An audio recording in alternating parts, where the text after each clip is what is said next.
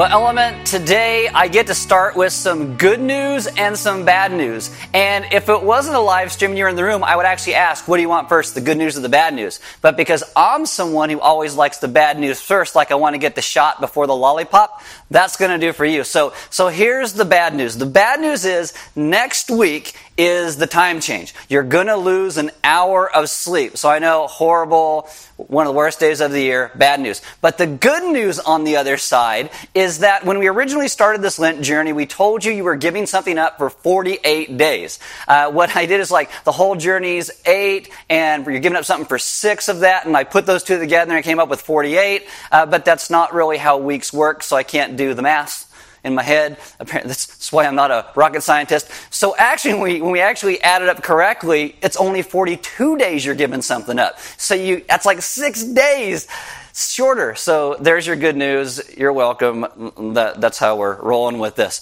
Again, don't forget, we are looking to open Element in just a couple weeks. We're going to do a soft opening on the 21st to see how things kind of go, and then do a really bigger opening on Easter itself. So keep that in mind. There will be stuff that come along with that, and you will get more information as we move forward. Don't forget, in the middle of the message, we're going to put up a slide. The slide's going to have a question on it, and during that question, you can pause the live stream, take care of your kids, get some coffee, maybe even answer that question if there's anybody else in the room with you, or maybe just answer the question yourself out loud, and then hit play again and keep going with the live stream. If you have a smart device, you can download an app. It is called YouVersion. In YouVersion, click on More and then Events, and we will come up by GPS in your smart device if you're in our local area. If you're not in our local area, just type in the zip code 93455 and we'll come up that way. But in that, you're only going to get verses and the announcements. You're not going to get all the other stuff that normally is in there, because we want you guys going through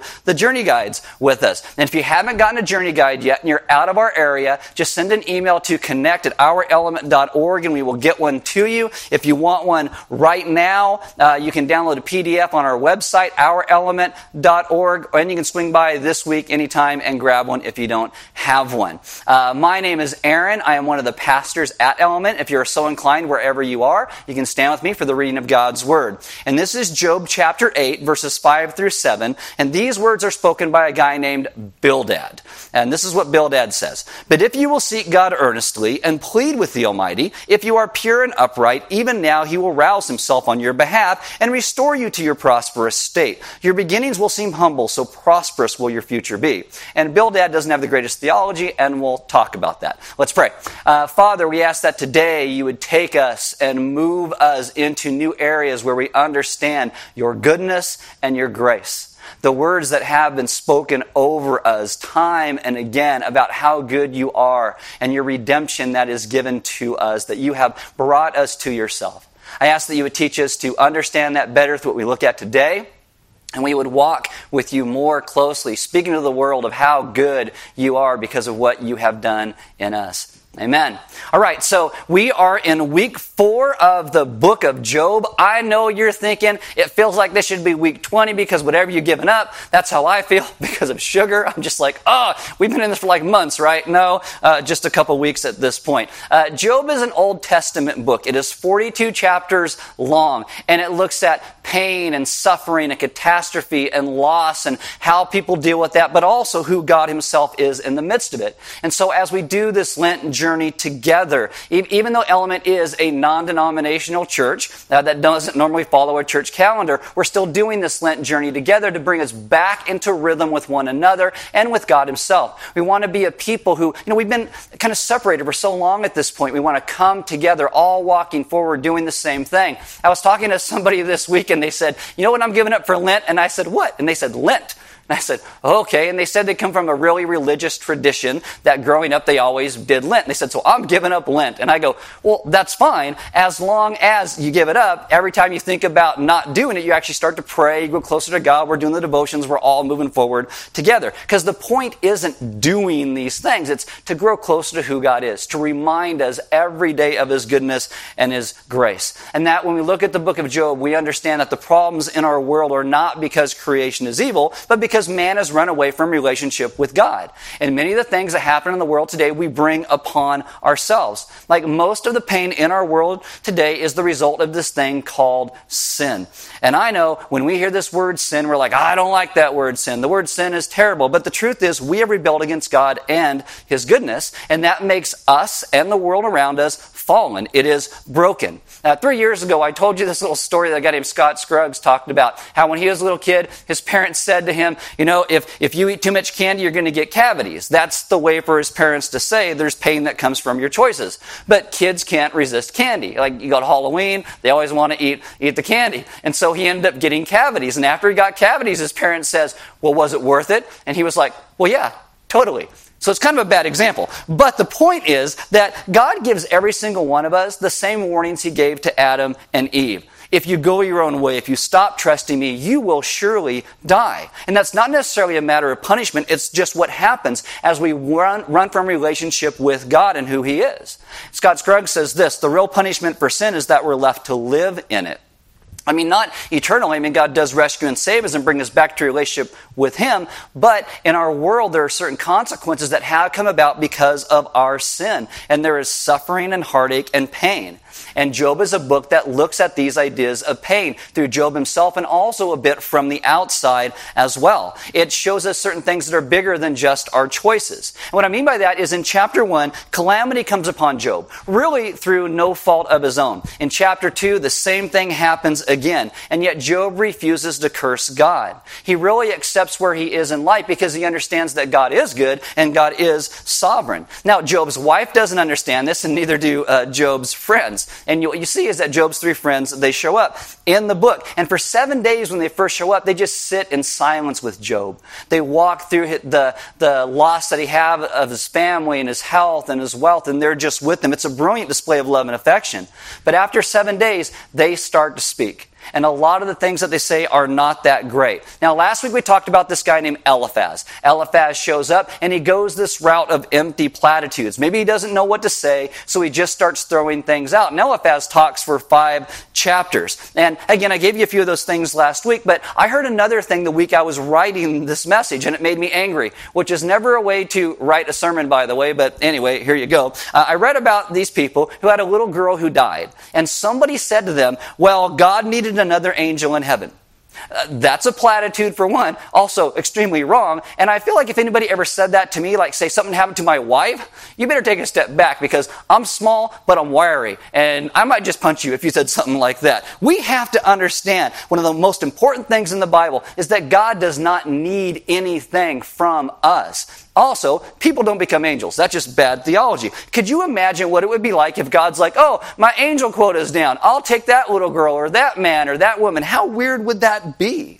God is complete in Himself. It's another reason when we look at the book of Job, we get a much clearer picture of who God Himself actually is. We also have to see throughout the book that all the things that happen to Job are not because God needs something proved to him. God knows Job's heart. God knows exactly what Job is going to do. God knows us much better than we do. We must understand that. Someone actually got on this person's case for the God needed another angel comment, and their response was, well, I'm not perfect, just forgiven, and God knows my heart, which is like, more platitudes. And the frustrating thing is, those things are actually right? We're not perfect, and we are forgiven, and God does know our heart. But sometimes we just throw these things out because we don't simply want to say, yeah, you're right, I'm wrong, I'm sorry. We don't want to do that. We need to be a people who just own our mistakes. And I get that that's very hard in the cancel culture that we're in the midst of today, but we must be able to do that with one another, especially in the body of Christ. When someone messes up and they apologize, we are able to accept that apology, to walk forward with them, because God wants us to be a people who reconcile with one another. Now, what we need to understand as we step into the book of Job today, that we're moving past the platitudes and we're going to a place of really horrible theology. In understanding what Bildad starts to say to Job, there are a few things we have to understand that stand behind his reasoning and who he is and where he comes from. So, first thing, step aside from platitudes. Next thing, speak to people in need exactly where they are. Let's love people God calls us to. So again, Job's second friend, Bildad, kind of says a lot of stuff that drives me nuts. Because Bildad is a guy who has this name it and claim it theology, this blab it and grab it, you have enough faith and God is going to give you whatever you want. And Job is in this spot where he has lost everything. He has lost his wealth, his health, his family. He's in a horrible spot and Bildad shows up, well, this is just your fault. You must have done this. Again, the verses we started with, Job chapter 8, verses 5 through 7, this is what Bildad says. But if you will seek God earnestly and plead with the Almighty, if you are pure and upright, even now he will rouse himself on your behalf and restore you to your prosperous state. Your beginnings will seem humble, so prosperous will your future be. Now, writing a sermon for today was actually kind of easy because I have talked about this on numerous occasions and in numerous different ways. The idea that God can only bless righteous people, that God only blesses the good guys. The problem with this view is that there are no good guys. We are all bad guys. This is a problem that a lot of people have with the scriptures. They say, the scriptures are just full of horrible people doing horrible things. And that's exactly true. There's a conversation that took place close to me about a week and a half ago. I wasn't involved in it, but I was eavesdropping on it. And these people were talking, and one person said to the other, I just can't believe anybody believes the Bible. And they started talking about this story in the Old Testament where these two girls were living in a cave with their dad, and they wanted to have children, so they got their dad drunk and slept with him and had babies by that guy. And they said, why would the Bible condone something like that? And it doesn't. It's like, don't do this. That's why it's there. It's to show how horrible and dumb we are at times, but also the redemption and the goodness of God. Because eventually, generations later, out of that sin, God brings redemption to that in a woman named Ruth. And Ruth will actually become an ancestor to Jesus. And so God can redeem even the most horrible things that have happened in the world around us. Read through the book of Judges sometimes. 1 year, because it's going to take that long, 1 year I'm going to take you through that book at some point. I don't know when, but we're going to do it. So let's talk about Bildad and his theology and why he focuses on prosperity and goodness and what we're truly actually supposed to focus on. So when Bildad first shows up, I'll read you the same verses that I read you last week about when his friends arrived. This is Job chapter 2, verses 11 to 13.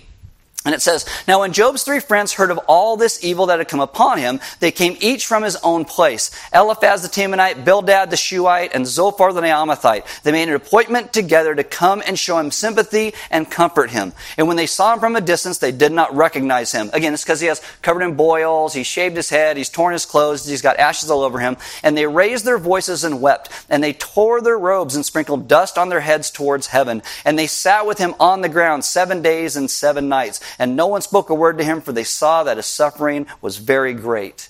Now open your Bibles to Job chapter 6. What you see here is they come and they sit in silence. And again, that first guy, Eliphaz, speaks. When Eliphaz is done, this is what Job says. And it's almost like a challenge. Why don't you try and show me where I've been wrong? Job 6, verses 24 to 27, Job says, so teach me and I will be silent. Make me understand how I've gone astray. You guys keep telling me this is my fault. Well, tell me how. How forceful are upright words, but what does reproof from you reprove? Like, what you say doesn't really mean anything if I haven't actually sinned in the way that you said. Do you think that you can reprove words when the speech of a despairing man is wind? Would you even cast lots over the fatherless and bargain over your friend? So show me if you think you can where I've been wrong. And this is where Bildad steps in and he's like, challenge accepted. And he goes for it and just starts laying into Job for chapters. And he seeks to educate Job with very bad theology what's going on in Job's life. Now let me give you some background on Bildad here. Bildad is what is called a Shuhite. Shuhite is not where he's from, that is who he is descended from. And this would refer to Genesis chapter 25. In Genesis 25, you got a guy named Abraham. Abraham is the patriarch of the Hebrew faith. He's the first one listed. There's a lot of people in the world that want to trace themselves back to who Abraham is today. And so Abraham looks like he's getting to the end of his life. His wife Sarah, the one that bore the child of the promise that God promised would come, bore Isaac, she has died. And you almost think it's time for Abraham to die, but he doesn't. What Abraham does is he gets married again. And he's probably about 100 years old. He's very virile because he has more kids in this. Genesis 25, verse 1. Abraham took another wife. Don't know when, there's a lot of debate on it, but he gets married, has more kids, whose name was Keturah. She bore him Zimran, Jokshan, Medan, Midian, Ishbak, and Shua. You don't know if I said those names right, neither do I, but the Shuhites come from that guy, from Abraham's second wife. And then it says in verse 5, Abraham gave all he had to Isaac, but to the sons of his concubines Abraham gave gifts. And while he was still living, he sent them away from Isaac eastward towards the east country. Now, a lot of people overlook these things in the book of Genesis that happen here. Sarah dies, Abraham finds a new wife. He's probably lonely, doesn't know how to do life alone like a lot of dudes are. Most commentators, Jewish and non-Jewish, are actually split over this because half of them think that this Keturah, this wife that he brought, was actually Hagar, that he went and brought Hagar back into his life. Now, I know that it says concubines plural, but in the Hebrew, there's not this thing called a yod. You don't care, but it could actually be singular and refer to Hagar. What we need to understand here is that there's nothing sinful about Abraham taking Keturah as a second wife after Sarah, his first wife, dies. But Abraham sends all these other kids away. He gives everything he has to Isaac, but gives gifts to them so when they go places, they can start out, start anew, be able to have a good base to do that from. And the indications are that Shua went to a region on the western side of Chaldea that borders Arabia. Now, this is interesting because today, archaeologically speaking, we have found in this locality, on both sides of the Euphrates, these Assyrian inscriptions that refer to this people that are most likely the Shuhites. And so Bildad's ancestors, they would have seen the great blessings that God gave to Abraham, the wealth and the prosperity, and the things then that they had left with, and how they worked really, really hard, and they became very wealthy, so much so that other nations around them actually noticed. Shua's name, it even means wealth. And so when you get to Bildad, this is deep in his psyche of the people he comes from. And just like us, many times that worldview has warped his theology. He puts almost his nationality above his faith in who God is. And so he is the idea of you work hard, you do the right thing, God has to bless you. This is why people in America today, we have a theology that many times looks a lot like Bildad's. Dr. Zeus, I know he's coming under a lot of fire this week in the news, but Dr. Zeus, all the way back in 1942, had Horton hatch his an egg. What does he say? I meant what I said, and I said what I meant, and elephant's faithful 100%. That's the idea. You work hard, you do well, God will bless you, and God's going to make you prosperous. It used to be the American dream. And I'm not saying we shouldn't work hard. We should work very hard because we're working as for Jesus. But many times it's the idea, well, I worked hard, so God has to give me this. I mean, the American dream. Come to America, work hard, you're going to prosper and have a good life. I know the American dream today seems to be fall down, sue someone, and get rich, or vote people in that give you money, but I digress. It's interesting because the person Bildad was descended from, that they probably thought all their theology came about, actually proved Bildad's theology to be wrong. That's what it did, because God didn't bless Abraham because Abraham was good or right, but simply because God himself was good. That's why Abraham was blessed. So this is where I'm going to put my question for the live stream today, and this is the one that I want you to answer. In what ways do you think our culture has skewed your theology? In what ways do you think the things that you believe because of how you grew up in your family, your culture, whatever it is, how do you think that has informed your theology? Now, open your Bibles to Genesis chapter 12. We're going to walk through some stuff with this guy named Abraham, because this is where my message gets easy, because this is where Bildad traces himself to. So let's just go ahead and look at Abraham and his background, and then we'll come back to talk about why Bildad's theology was just dumb. So in Genesis 12, God calls Abraham. This is how it starts. Genesis 12, verse 1. Now the Lord said to Abram, that eventually changes his name to Abraham. Now the Lord said to Abram, go from your country and your kindred and your father's house to the land that I will show you. And in the text, this is really, and go to the land that I will show you. And I really love how God just shows up here. God's not like, hey, Abraham, been alive a long time, how's it going? What do you think about this? God just like, okay, Abraham, let's go. That's how he shows up. John Calvin says, what God asked Abraham to do was close his eyes, take God's hand, and walk with him. Where? Wherever God was leading. And God will start to make all these promises to Abraham. I will do this, I will do this, I will do this. None of those promises are based upon Abraham. Verse 2, God says, and I will make of you a great nation. This, in Abraham's mind, would refer to he would have children who would have children who would have children to become a great nation. Well, he has a barren wife. And his wife is well beyond years to have a child. And you're going to be a great nation. And Abraham believes God. This is why he's a prototype of faith. And then it says, God says, and I will bless you and make your name great so that you will be a blessing. Why does God make people great? Why does God bless people? So that they in turn would be a blessing. We don't always do that, but that's why God does it. So God blesses Abraham and promises through Abraham that eventually Jesus would come. You're going to have a son to a son to a son to a son that eventually leads to God's son, who is Jesus. Abraham doesn't really understand that. And it takes a couple decades before he even gets his child of the promise. And Abraham, when he receives God's promises here, is most likely about 75 years old. Imagine 75 years old. You're thinking of retirement, and you're done, your life is winding down, then God shows up and goes, let's go, whole new adventure. And it's like, oh my goodness. And you have to understand, when God showed up to Abraham, Abraham wasn't blameless and upright, a man who, feared God and turned away from evil. That's not who he was. Abraham is living in a pagan city. Abraham is worshiping pagan gods. And yet God shows up and blesses him and calls him. And so Abraham packs up his family. I always like to see it as packing up his walker and his diaper, and he starts to head off to follow God. And you will see through this, Abraham loses sight of where God leads him over and over again. But God is the one who shows up over and over again to show us that he is good and that we are not. Again, it is the incredible honesty of the Bible as it deals with the tragic heroes of our faith as they just crash and burn all the time. Abraham's faith is imperfect. It's why our faith is in the perfectness of who God is, the faithfulness of who God is himself.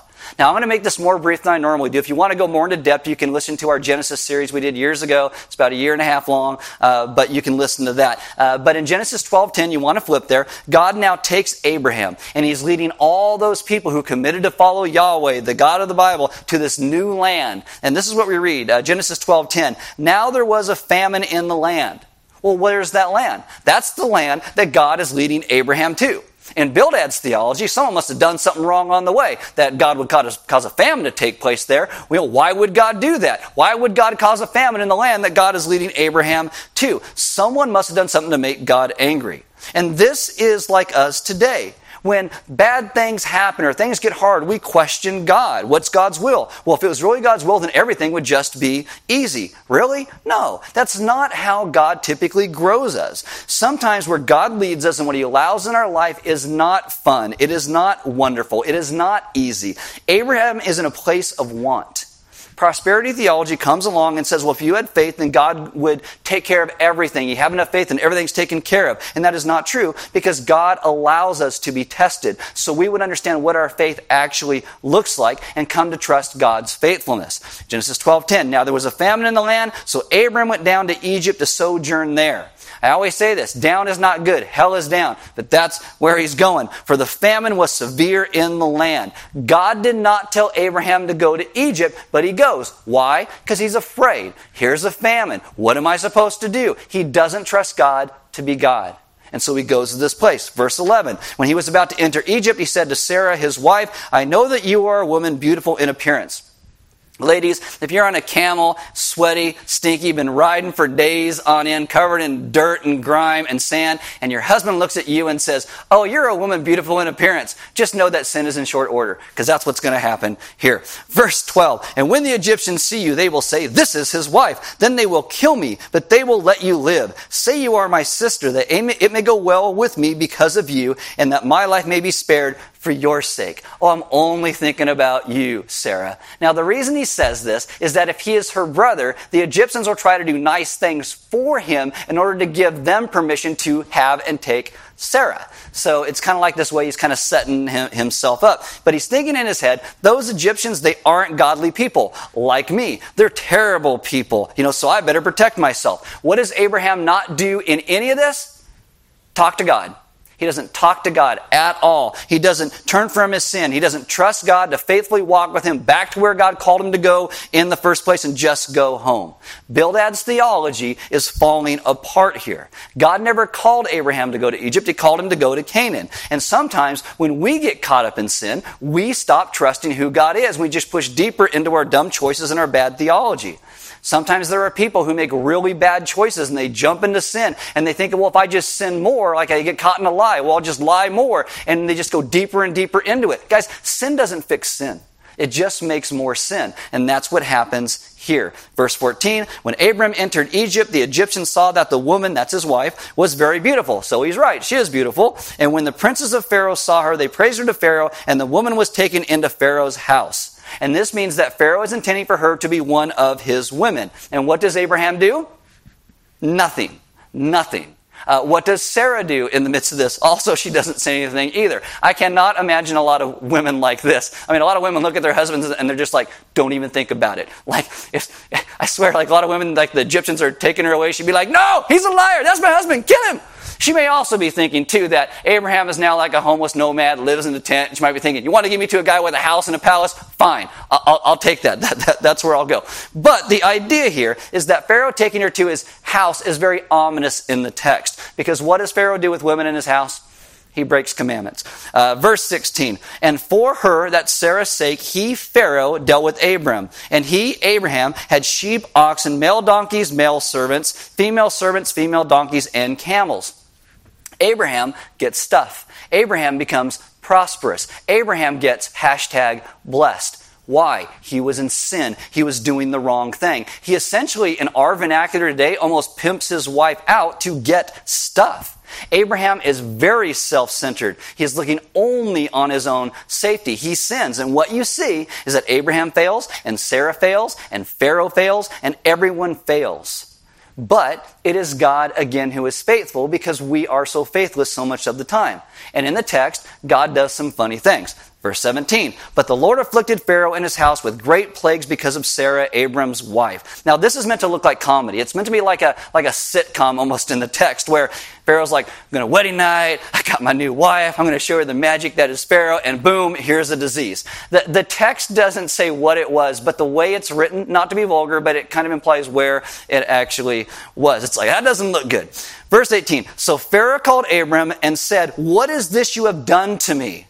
I mean, this is obviously the disease, but all the stuff that's now going on. What is this you have done? I know this isn't my fault. Abraham is probably out counting all the stuff he's got from Pharaoh, all of his prosperity. The guys show up. Pharaoh needs to talk to you. Okay. And he shows up and he's like, yeah, he comes clean. She is my wife. And God did tell us to come here, but he also did say he'd protect us and the people couldn't mess with us or he'd stop that. And Pharaoh says this, why did you not tell me she was your wife? Why did you say she is my sister so that I took her for my wife? Why did Abraham do that?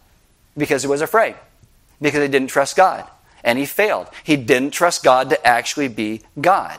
Pharaoh at this time is a guy who tells everybody that he is a god. And if the guy who runs around telling everybody he's a god tells you you've got a fear and a pride problem, you should probably think about that. He says, now then, here's your wife, take her and go. And Pharaoh gave men orders concerning him, and they sent him away with his wife and all that he had. Now, it's important to note in Genesis 12, when you first start looking at Abraham, he, when he is saved, speaks to people around him. And the text indicates that there are a lot of converts who followed him when he went to this new land. And just 10 verses later, Abraham is a deplorable representative of who God is. And what you have to understand is the Bible doesn't hide that. It shows it in all its honesty. Bildad's theology, like many people today, implies that for some reason out there are some people who deserve to be blessed because they have somehow done the right thing. And the scriptures show us over and over again that God does not work with just the good guys because there aren't any good guys. And so what God does is he takes us as the bad guys, and he changes us because he loves us. And this is what God does and will do with Abraham over and over and over and over again, because his God is always the hero of the story. God delivered Abraham not because Abraham was good, but because God himself is good, and God intends to grow Abraham. We need to understand that we are a people who are saved in spite of our morality. Not that we shouldn't be moral people, we should, but we're saved in spite of it, not because of it. No one deserves to be blessed because they've done the right thing. God shows up and starts with Abraham and says, I'm going to give you all these promises. I will do this, and I will do that, and I will do this, and I will do that, and I will bless you, and you will become a blessing. Why would God say that? Most likely because Abraham was not being a blessing at that point. Now, go in your Bibles back to Job chapter 18. Job gets to a place where he's suffering in his life. And Bildad's response, Job 18 verse 5, says, indeed, the light of the wicked is put out, and the flame of his fire does not shine. Verse 21 of chapter 18, surely such are the dwellings of the unrighteous, such is the place of him who knows not God. What he's talking about is Job's place. You are in the place of someone who doesn't know God, Job. All these things that have happened to you come about because of what you have done. And Bildad will say, God is a God of justice. And Job never will once deny that. And Bildad will go after Job 10 different times with words like that in these short chapters. He keeps telling Job that if Job were righteous, then everything would have actually gone well and these things wouldn't have happened. And eventually, because of his words, he will break Job.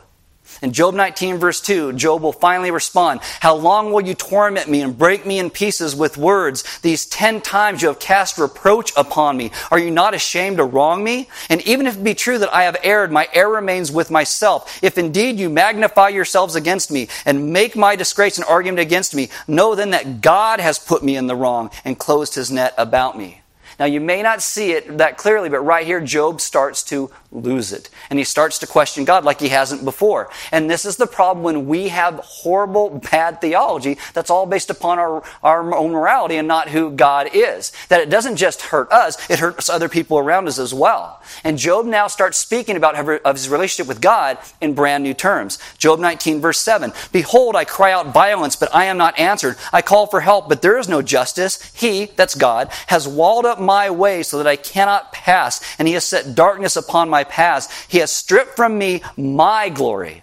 This is my wealth, my health, my kids, and taken the crown from my head. Where Job's focus was once, "Blessed be the name of the Lord," now where's his focus? On himself and his own glory. It becomes all about him. Verse 10, he says, "He," that's God, "breaks me down on every side, and I am gone, and my hope he has pulled up like a tree. He has kindled his wrath against me, and he counts me as his adversary." And this is sad because we know that's not true. Because we've seen the book. We know that Job is someone who was loved by God. Job is someone who God looked at and said he's blameless. God loved Job. And so often in the midst of trial and hardship, we get to a place where we think God doesn't love or care about us, and he does. See, when we tend to get into hardship, we lose sight of who God really is in our lives. And this is why at Element we spend so much time talking about the gospel. Because if we are going to step into one another's lives like Bildad, we have to be able to speak of the good news of who God is and what he has done to rescue us. That, yes, there are no good guys, but God is good. And he rescues and saves us and draws us back to himself so we can speak the true words of the gospel. The gospel is the good news that Jesus stepped into the mess that we had made. He died for our sin. He rose from the grave. And instead of being our adversary, he becomes our advocate. Eventually, Job will say, "I want to stand before God and I want a lawyer next to me to stand there with me." And the interesting thing is when Jesus comes, he does come as our advocate. When we trust Jesus, all of his righteousness is given to us. Why? Because we have none of our own. Abraham wasn't righteous. He looked at the Egyptians and Pharaoh as the other and so acted like a hypocrite. Bildad wasn't righteous. He has horrible theology that skews the character of God and breaks his friend. And in the end, Job isn't righteous. He accuses God of things that are not true. So how about our lives? When we suffer, where is our hope? When we fail, where is our hope? When we fall, where is our hope? Well, it's in Jesus himself. That's where it has to be. See, in the scriptures, Jesus comes and becomes one of us.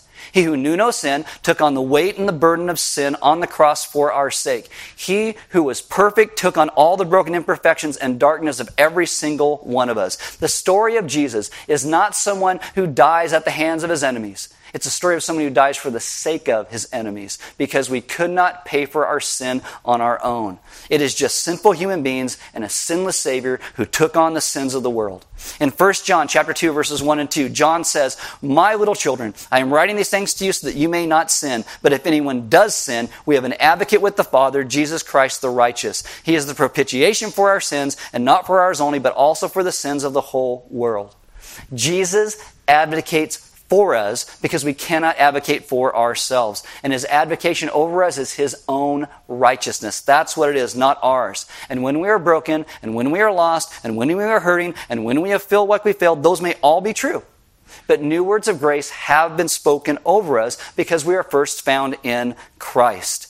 As our hope is not in our morality, though we should be a moral people. But our hope does not come from that. Our hope comes from the great God who has rescued and saved us. That's where our hope comes from.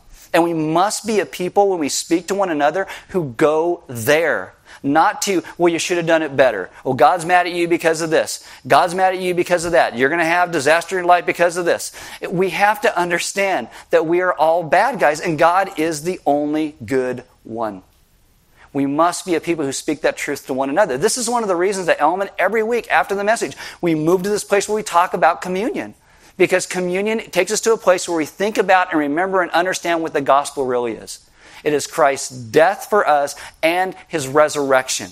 It is that he gave his life for us. And that's why you take a cracker and you break it like his body was broken for us. And you dip it in wine or grape juice or drink wine and grape juice as it reminds us of his blood that was shed for you and me. That he brings us back into relationship with God. He takes our death and gives us his life. He takes our sin and gives us his righteousness. He is the only one that can do it. And this is what we understand as we look through the book of Job. Job is in a place where all of his friends say, you have no hope unless you do it right. And we are in a place today where we understand what Christ did for us, and that our hope is in the only person who ever did do it right, which was Christ himself, and not in us. Let us learn to be a people who love and follow him because of who he is and what he has done. And that should bring us humility, and it should bring us great joy because our hope is found in him. I'm going to invite the band to come up. It's kind of nice saying that again. And as they do, if you guys need prayer, if you're in a spot where you feel like you have to do it right or God's mad at you because you messed up, there may be some consequences that come in your life because you've made some really poor choices. Again, God takes away our sin to restore us to relationship with him. And sometimes, though, there actually are these consequences that come about because of some of the things that we do. But God is good and rescues us and will walk with us through all those different times and places. Guys, we must be a people who understand God's great grace spoken over us. And if you need someone to pray with you about that, we would love to do that. And you can send an email to connect@ourelement.org, prayer@ourelement.org, and someone would love to get a hold of you and pray with you through those things. Because of God's generosity, we also become a very generous people. And if you would like to give, you have that opportunity every week, every day. You can do it online. You can swing by here and do it here. But we become a generous people simply because God has been so generous with us. That left to our own devices, we would never be generous. We'd be solely self-focused. But we become generous because of what God has first done. God has first blessed us, so we bless others.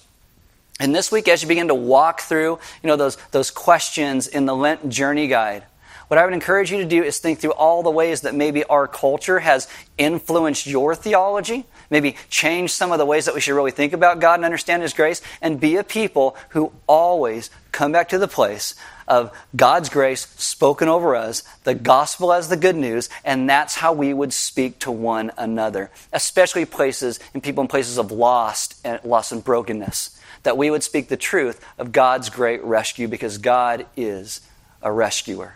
And we praise him and thank him for that. Let's pray. Father, today, we ask that you would open our eyes to be able to see the ways that maybe how we were raised or the culture that we are in have kind of skewed sometimes the grace of who you are. That you would help us to see the ways of who you are much more clearly so that we would step out of those things and walk more clearly in the truth of the gospel. That you would have us be a people who understand so deeply what the gospel really means and is, that good news. That you died in our place for our sins. That you rose and you brought us to life in relationship with you again. And that would be the basis for where we see and view other people. It would be the basis for how we start our conversations and how we end our conversations. That we would be a gospel-filled and a gospel-centered people. And when we hear certain things like bad theology, we don't just start judging someone for their bad theology, but we would take a step back and think, how can I also steer them towards the gospel? So that we as a people can all live in great freedom and great hope, no matter what tragedies befall our lives. That we always have a hope because you are the one who has come and brought us that great hope. Teach us to be a people who speak of your grace. Where we are, exactly where we are. Not just to ourselves, but to those around us. So that you are glorified and honored. And we ask all these things in your Son's graceful name. Amen.